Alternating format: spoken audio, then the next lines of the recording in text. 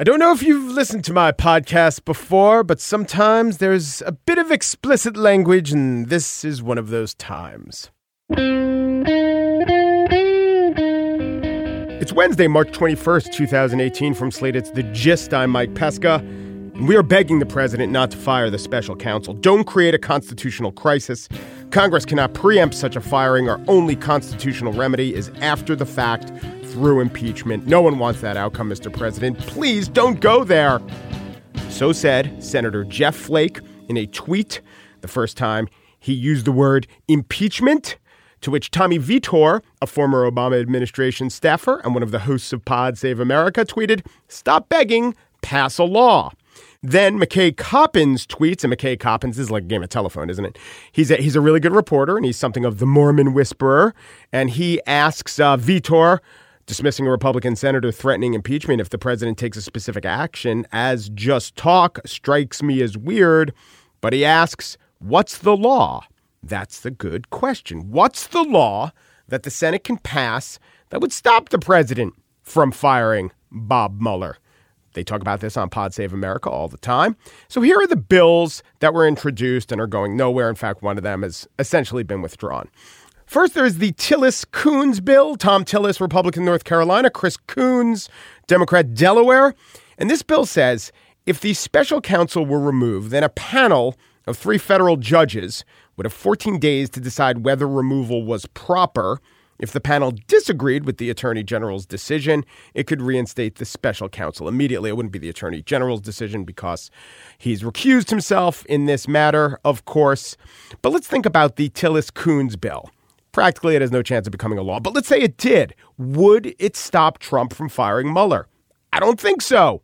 I think the specter of a 3-judge panel waiting 2 weeks and then issuing a ruling is something that Trump, if he was desperate, stupid, or bold enough to fire the special counsel, I don't think he'd be intimidated by that. My evidence is that he's not intimidated by or listens to or barely even respectful of actual judges on actual benches with actual authority that's actually been tested in the past. They don't faze this guy. He does what he wants to do. And also, it literally wouldn't stop Mueller from being fired. It might, if it worked out, get him rehired after 14 days, and that would be a crisis in and of itself. Then there's the Graham Booker bill. Lindsey Graham, Republican, South Carolina. Cory Booker, Democrat, New Jersey. And that bill, it wouldn't be after the fact. To fire Mueller, the president would have to first seek pre-approval from a 3-judge panel, and the special counsel could be fired only after the panel found that the removal criteria had been met. Some questions. Which judges are on the panel? What's the criteria? What would the panel decide? And if it went to the Supreme Court, which it would after the 3-judge panel, what would they decide? I think they might decide, you know what, guys? We have a constitution. It has a remedy for all this. That's called impeachment. What's this nonsense with this 3-judge panel that you just decided that seems to be unique in American history?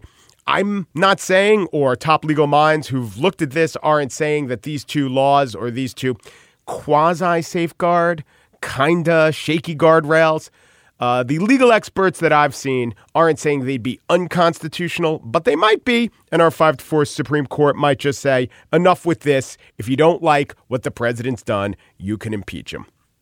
Now, of course, neither of these bills are going to pass. They're not even going to be brought to the floor. And I would think it would be a fine thing, a good thing, if Jeff Flake would go on the record and say, I would sign on to both of these bills. I call them to be on the floor. But I also think that these laws would essentially do diddly squat to safeguard the republic. I think impeachment would do a lot of squat. What's the opposite of diddly squat? Doodly bench press? No idea. But impeachment is real. It's tested, it's legitimate, and it's powerful. And Jeff Flake saying this might lead to impeachment is a lot more meaningful than Jeff Flake saying, I would favor a law that might do something or might not and probably won't be passed. And anyway, there's always impeachment. Just like Casablanca, we'll always have impeachment. On the show today, I spiel about the lawyers going at it. Oh, this is going to be fun. But first, a story about athletics and mental health, really well told. Author Mary Pilon wrote about an Olympic sailor, one of the best in the world at sailing, who has a mental illness that's both fascinating and harrowing. Mary and I talk right after this.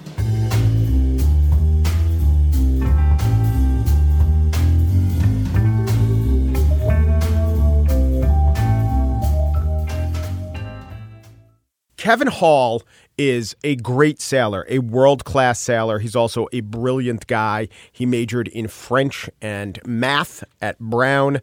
He's a pioneer in challenging the Olympics because he's a survivor of testicular surgery. So he was able to compete in the Olympics even though he took testosterone. He had to, essentially, to live.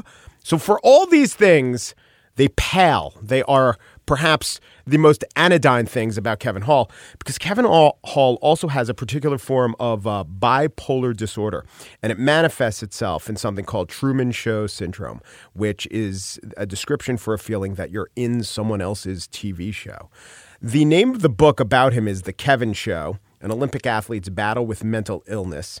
Mary Pilon wrote the book. Hello, Mary. How are you? Hi, I'm good. Thanks so much for having me. Mary, I'm going to tell you something about yourself. You're a sports journalist. Yes. But you also write and are interested in just all sorts of things about society. Did you come to this as a sports story or a story about a mental illness that had sports at its center? So this was really kind of a convergence of a bunch of stuff for me. So my mother was a shrink, and I did the thing that a lot of people do when they go off to go to college and build their own careers, which is say, I'm never taking a psych class. I want nothing to do with the field. I was on the sports desk at the time doing some very traditional sports coverage as the paper mandates, and then some very unconventional stuff. And so a colleague of mine, Andy Laren, walked by my desk, and he had heard about Truman Show disorder and said, there was an athlete mentioned in one of these journal articles, and how weird is that? And he was the only athlete by name who was mentioned, correct. Right? Yeah. And I believe the only case study. The only case, that's right. Yeah, so it was both. And I had covered a couple of Olympics by then, and I've become fascinated with what you don't see on TV at the Olympics and what kind of the reality of being an athlete is, because that lifestyle is so different than my own. Yeah. And so I thought, well, I just can't not ask about this. But I reached out to USA Sailing thinking it was kind of on a whim, like, oh, well, there may not be a story. He may not want to talk about this. It was right after the America's Cup crash. This was in 2014. And they said, well, we're not sure if he's active in the sport. And as you know, that's a great time to actually reach out to somebody. Yeah. And it was a year out from the crash. So I just started talking to Kevin just to try and get a sense of what he'd gone through, and maybe there'd be like a Sunday dress page story in there. I don't know. And then the reporting just kind of spun out from there. Tell my listeners, remind us about this crash in the America's Cup, 2013. So, great question. So in 2013, the America's Cup was going to be even bigger and grander than before. So the America's Cup runs on these 2-year cycles, and this one was going to be staged in San Francisco. So Kevin was on the Artemis boat during a test run in pretty mild conditions in 2013 leading up to this. And the boat capsizes. And the boats are made now of this carbon that when it snaps isn't just like plastic, it splinters into these little daggers. It's very dangerous. And you described the sound as every tree in the forest cracking at once. Yes, and that was how a sailor had described it to me. And I thought, first of all, obviously that would be very stressful in dealing with the aftermath of a crash, but also very, very dangerous. And so this boat capsizes and someone dies, Andrew Bart Simpson. And I think that for people close to the sport, Simpson's death was a turning point because it became real. He was a huge, huge loss, pretty universally beloved by his teammates, a husband, a father. And the stakes became really clear that, there might be some pieces of this that need to be pulled back. Right. And for the protagonist of The Kevin Show, Kevin Hall, who's on the boat, it's a trigger. Right. And the way the book opens, and it opened this way because it was something that Kevin, and other teammates had talked about that I thought was so striking, was that when the crash happened, there was a moment when Kevin was, kind of in emergency mode and trying to do all the things you do and trying to save his teammate's life and find out who was safe, where he wasn't sure if it was really happening or not. Yeah. The surreal had become real, and losing a teammate like that will never make sense. It's always going to be horrible, and there is something surreal about what happened. Yes, this is the word that people grasp onto to describe something that's inexplicable. They say surreal. Let's go back to when he's a student at Brown. By the way, he was chose between Brown and the Naval Academy. Yeah. So talk about bipolarity. So he's a student at Brown, and he goes to visit a girlfriend in Boston, right? Yes. And he has his first episode. They're going to meet up in Boston, Right. and he So has this first what's episode. That like? So the way Kevin's described it to me is it was the first time he was going to fail at something. He's at Brown, plucked for this Olympic training program. And that's really great news, obviously. And the idea there, and they still do this in some sports, is to get you some exposure to Olympic sailing, the level of competition. But the bad news is this really pulls him out of his routine at Brown. And he had eased into the team really well, and the team was doing really fantastically when it was competing. So he starts doing what he calls spinning up. So he's staying up late, he's feeling like he hears a lot of coincidences in music. And he takes a bus to Boston and thinks that there's a director that's telling him he needs to plan a kind of like Live Aid style concert. And this is 1989, so that's very much in the zeitgeist. And director is not literally a voice. It's like he called it a vapor to you. Yeah, and I think, Kevin and I have talked about this a lot, and it's evolved over time. So sometimes, and it depends on the episode. So he's described it to me as sometimes like a presence. Sometimes it is more of like a voice or a command. But there's this idea, generally speaking, of something greater than me telling me to do something, and that this is... I'm being filmed and this is an activity. This is something that people are going to be watching. So when you and I and others ingest media, we are pretty good about usually saying like, oh, that was a film and this is reality. And with Kevin, those lines in these episodes get totally, totally blurred. Well, it's so interesting. And I just want to I want to spend a little time talking about the nature of the Truman Show disorder itself specifically. Describe it. Sure. So the Truman Show delusion was coined by these two doctors, Doctors Joel and Ian Gold. They wrote a book called Suspicious Minds that looks at how cultural forces are shaping madness. And the thrust of it is kind of like the name leads you to believe that when in a manic episode, you think you're the star of your own reality TV show. And I interviewed a lot of people who have this who aren't just Kevin, so I could get a handle on kind of what that spectrum looked like. And there's kind of generally speaking two flavors of it. There's the grandiose, which is what Kevin has, which is I'm the star of the show. I'm planning Live Aid. I'm, being watched. I have this public service message I'm getting across.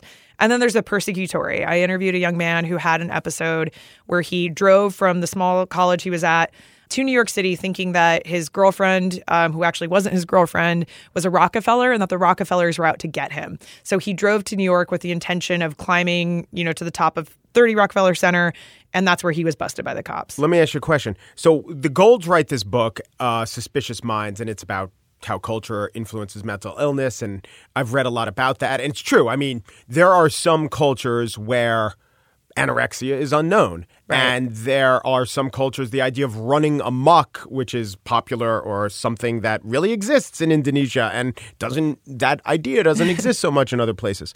However, there does seem to be a little bit of it that's influenced by what's actually happening in the world. But it also seems a little bit is the person inside the mania will, of course, react to their surroundings and find a way to process this insanity, these weird thoughts by if there's no such thing as Google, you're not going to imagine a Google type thing. But if there is such a thing as Google, you're going to kind of work that into your mania. So it seems like it could transcend culture and the cultural moment.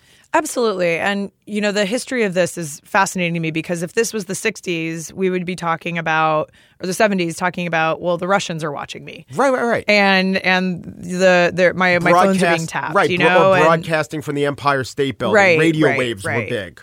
Right. Yeah. And this idea of a show within a show has been around a long time. And what I think is so interesting now, and the Golds make this point too, is that they described having patients who came in and would say, the government's watching me. And they would say, no, and I'm making this up, but you're a dentist in Ohio. The government's not watching you. And then the Times would report on the NSA wiretapping stuff. And they would say, no, look, and I'm interested in that today, that kind of blurred line between, do we all have this because of social media? Right. The insane idea that we're the star of a show, except that's exactly what we are. Right, and so here's Kevin having this episode wearing Google Glass at the Legoland. Yes. It's not so implausible to think that someone at Legoland is putting on some sort of TV show for viewers somewhere using the Google Glass. I feel extra sorry for him. How do you separate reality from his unreality? Absolutely. And one of the really trippy meta things about working on this book is I started reporting it in 2014 and was puttering along and, reporting out the delusions and getting all the paperwork together and emailing, sources and stuff, the same kind of dutiful journalistic stuff you would do. An indie project, and then the election happened halfway through. And I think anybody, particularly if you were in New York then, would describe that as a surreal moment. And that I had been thinking about male identity and mental illness and reality TV for 2 years, kind of in my own little writer cave. And then this happened, and I rewrote the ending of the book because I realized that we're all in Black Mirror, and I had been reporting on a guy who he thought he was crazy. And now, to go to Kurt Anderson's point in Fantasyland, like, we're all kind of delusional, and like, we're all in this world where reality seems like it's really hard to grasp at. Yeah. As you're writing the book and you're chronicling this guy who is being told things by the director, so an unseen force is compelling behavior and creating sometimes really interesting details. So here you are, and you hear about how he's thinking about things or what he does, and you're saying, that's interesting. That's an interesting plot detail. It's almost like there's a little bit of complicity in that an unseen force is providing these compelling details that are emboldening you to report on or me to read on. It's a weird feeling. It was really strange to start a project and know that I was going to be writing something with an invisible antagonist. Yeah. The whole process from the beginning was really surreal. And Kevin was really good about I know that even the best reporter can never get in somebody else's head completely, right? But he had journal entries, he had notes, he had these really vivid descriptions, which I relied on heavily. But he was also really good about saying, like, this was probably a hallucination, and let me tell you why. Or in some cases, there were outputs. So the Legoland Google Glass episode, like, he had taken a bunch of photos, and there were a trail of Facebook posts leading up to that I could then look at and say, Any video ever? Did you actually have video? I can't remember if he had a little bit of some with the Google Glass. But what was interesting, because I asked him about how did that fit into the director, and he thought, oh, well, that was supposed to be me controlling the camera. And we've seen this, right? Like, I think it's CNN that does like the iReport stuff. Yeah. So he thought it was like one of those things, like that was being woven into the show as well. And so that the director would watch him post on social media leading up to this stuff. And that was interesting to me too, because in the 90s, when he would have these episodes, I relied on, friends and teammates and folks who were around him to say, yeah, he hadn't been sleeping, or he would say this stuff that didn't make sense. And then with Legoland, there was this whole digital trail that I could follow. So there were a few things like that where I thought, wow, that's so interesting. Like, we all now have these trails of our health. And Kevin also said that leading up to these episodes, the more recent ones, he would have these really long email soliloquies and stuff that he could really pull back that was kind of the output of the director's machinations. How has the medication changed that treats this? It changed. Well, and I'm not a shrink, but I think it's getting better, but there's still a long, long way to go. And I think one of the things I really try to be careful with in this book is it's Kevin's story. It's not everybody with manic depression story. It's not even everybody with Truman Show disorder story. And so talking about treatment, and I think that's another book, right? But like, it's really complicated. And some people really just need therapy. Some people, it's a diet thing. Some people, it's a right mix of medication. But I think if we just kind of sit here and say, oh, well, you're crazy, that's not serving anybody well. And I was just shocked at how kind of behind the whole conversation is. How has being as open as he's been, remember, the only person to go by name in that landmark study, how has being as open helped or hurt him personally or professionally?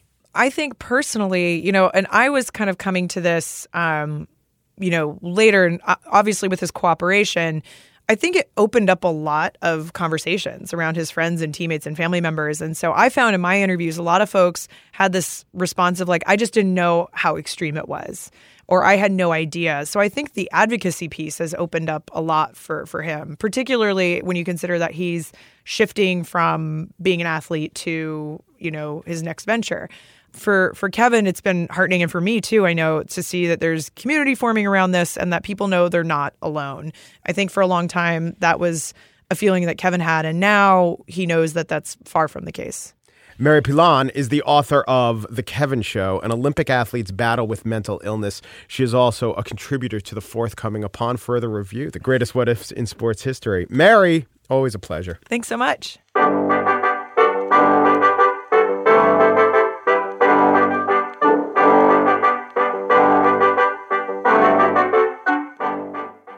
And now the spiel. A man's man. Well, that's a man who's quite a man, quite manly in the traditional manly sense, as defined by men. A comic's comic. That's the kind of comic who's funny to the other comics. And since other comics know funny, the implication is that a comic's comic is a really good comic. Perhaps not broadly appealing, but a fundamentally sound comic.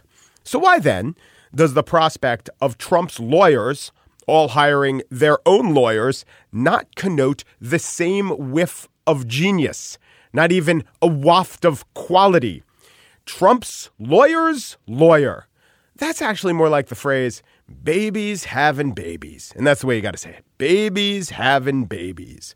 Lawyers hiring lawyers. So several of Trump's lawyers have hired lawyers. White House counsel Don McGahn hired William Burke. The same guy was also hired by Reince Priebus when he was White House chief of staff. Reince Priebus not acting in that capacity as a lawyer, but he is a lawyer and, of course, is no longer with the White House. Mike Pence, the attorney general, thought as a general matter he'd better hire an attorney. So he did. Trump's personal attorney, Michael Cohen, has also personally hired his own attorney. Actually, he already did that, a guy named Stephen Ryan. But, one Stephen Ryan, that's not a legal team. So Michael Cohen, apparently busting out the Bar Association directory of most commonly named Jewish lawyers, I think that's an organization he might have been a treasurer of, he chose a David Schwartz to represent him as well. I suppose Jeff Goldberg was on assignment. Mr. Schwartz was on Anderson Cooper 360 the other day, engaging in, shall we say, robust representation of his client's interest. This all gave rise to a theretofore unasked question in the annals of journalism.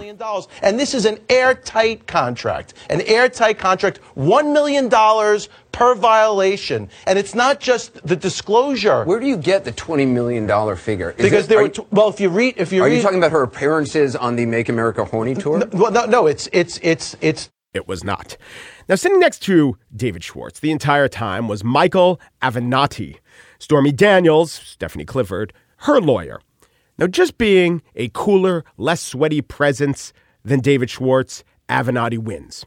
Then Avenatti reached into his bag of tricks, which was literally a bag, a brown paper bag, and he did this. I will describe the visuals after you hear the audio. Let me ask this, okay? Please do. You're a very passionate guy, okay, on behalf of your friend, Michael Cohen. My client. Okay, your client, Michael Cohen. Yeah. So let me ask you this. If Michael Cohen is such a stand-up guy, where is he? No. Where is this guy? So he's holding a fairly large picture of lawyer Michael Cohen.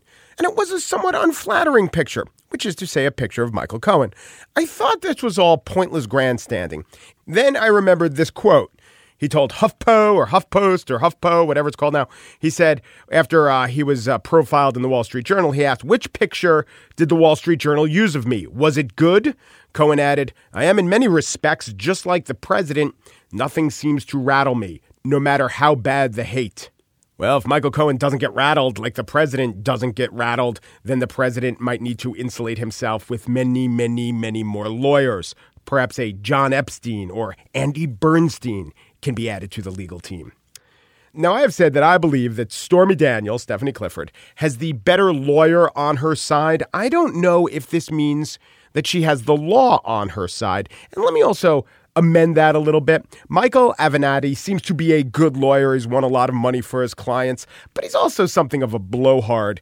His site talks about his past and says he joined Green, Brolé, and Wheeler, an L.A. boutique firm. While there, he spearheaded many high-profile cases, including a $10 million defamation case against Paris Hilton, a successful idea theft lawsuit involving the reality show The Apprentice and its producer Mark Burnett, and others. Now, I looked into these. The Paris Hilton $10 million defamation case was a slander case that was hard to prove, but causing Mrs. Hilton some surus, as David Schwartz might say, and it was settled for an undisclosed amount.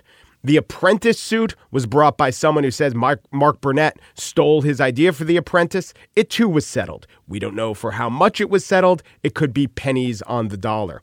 On that website, Michael Avenatti also brags this way. Michael prevailed against the NFL after a 2-week jury trial in federal district court in Dallas after obtaining a court order requiring Jerry Jones to attend trial and be cross-examined. Highlighting the fact that he obtained a court order to get Jerry Jones to testify? Well, what's that about? Jones, by the way, wound up being dropped as a defendant in that suit. And you know what he won? You know what he won for his clients in that suit?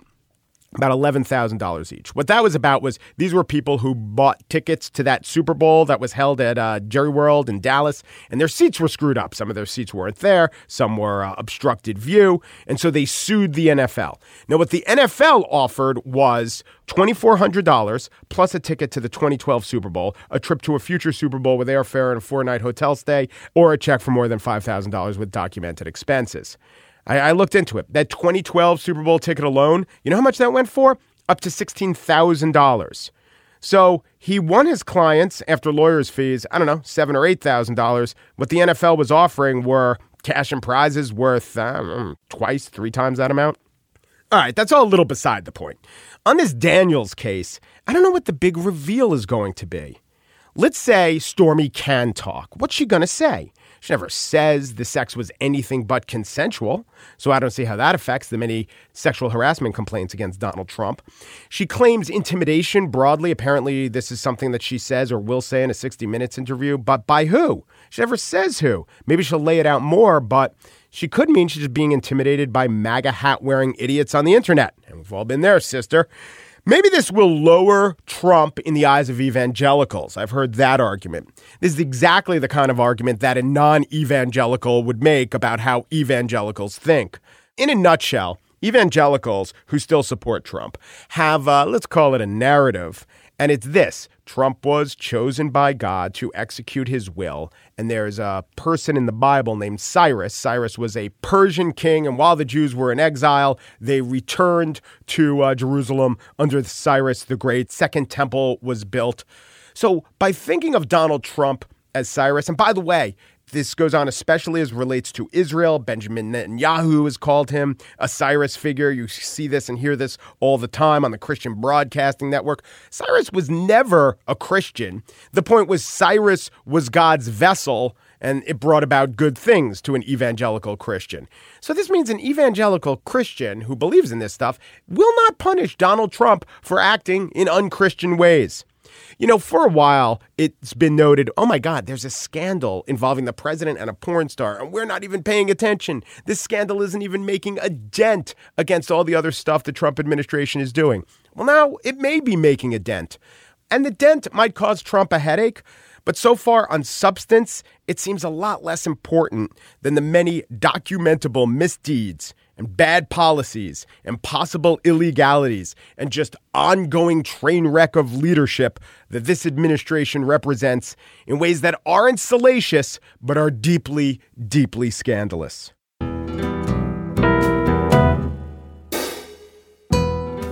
That's it for today's show. The Gist was produced by Pierre Bien-Aimé. Now, to remove him, we have to get the advice from a 3-judge panel, and they will judge if another 3-judge panel should be impaneled. And then eventually, when they get up to 12 judges, they will be able to play a basketball game against each other with plenty of substitutions. Mary Wilson, just senior producer, her appointment also requires assembling a 3-judge panel, specifically Yankee slugger Aaron Judge, Judge Reinhold, and Winona Judge.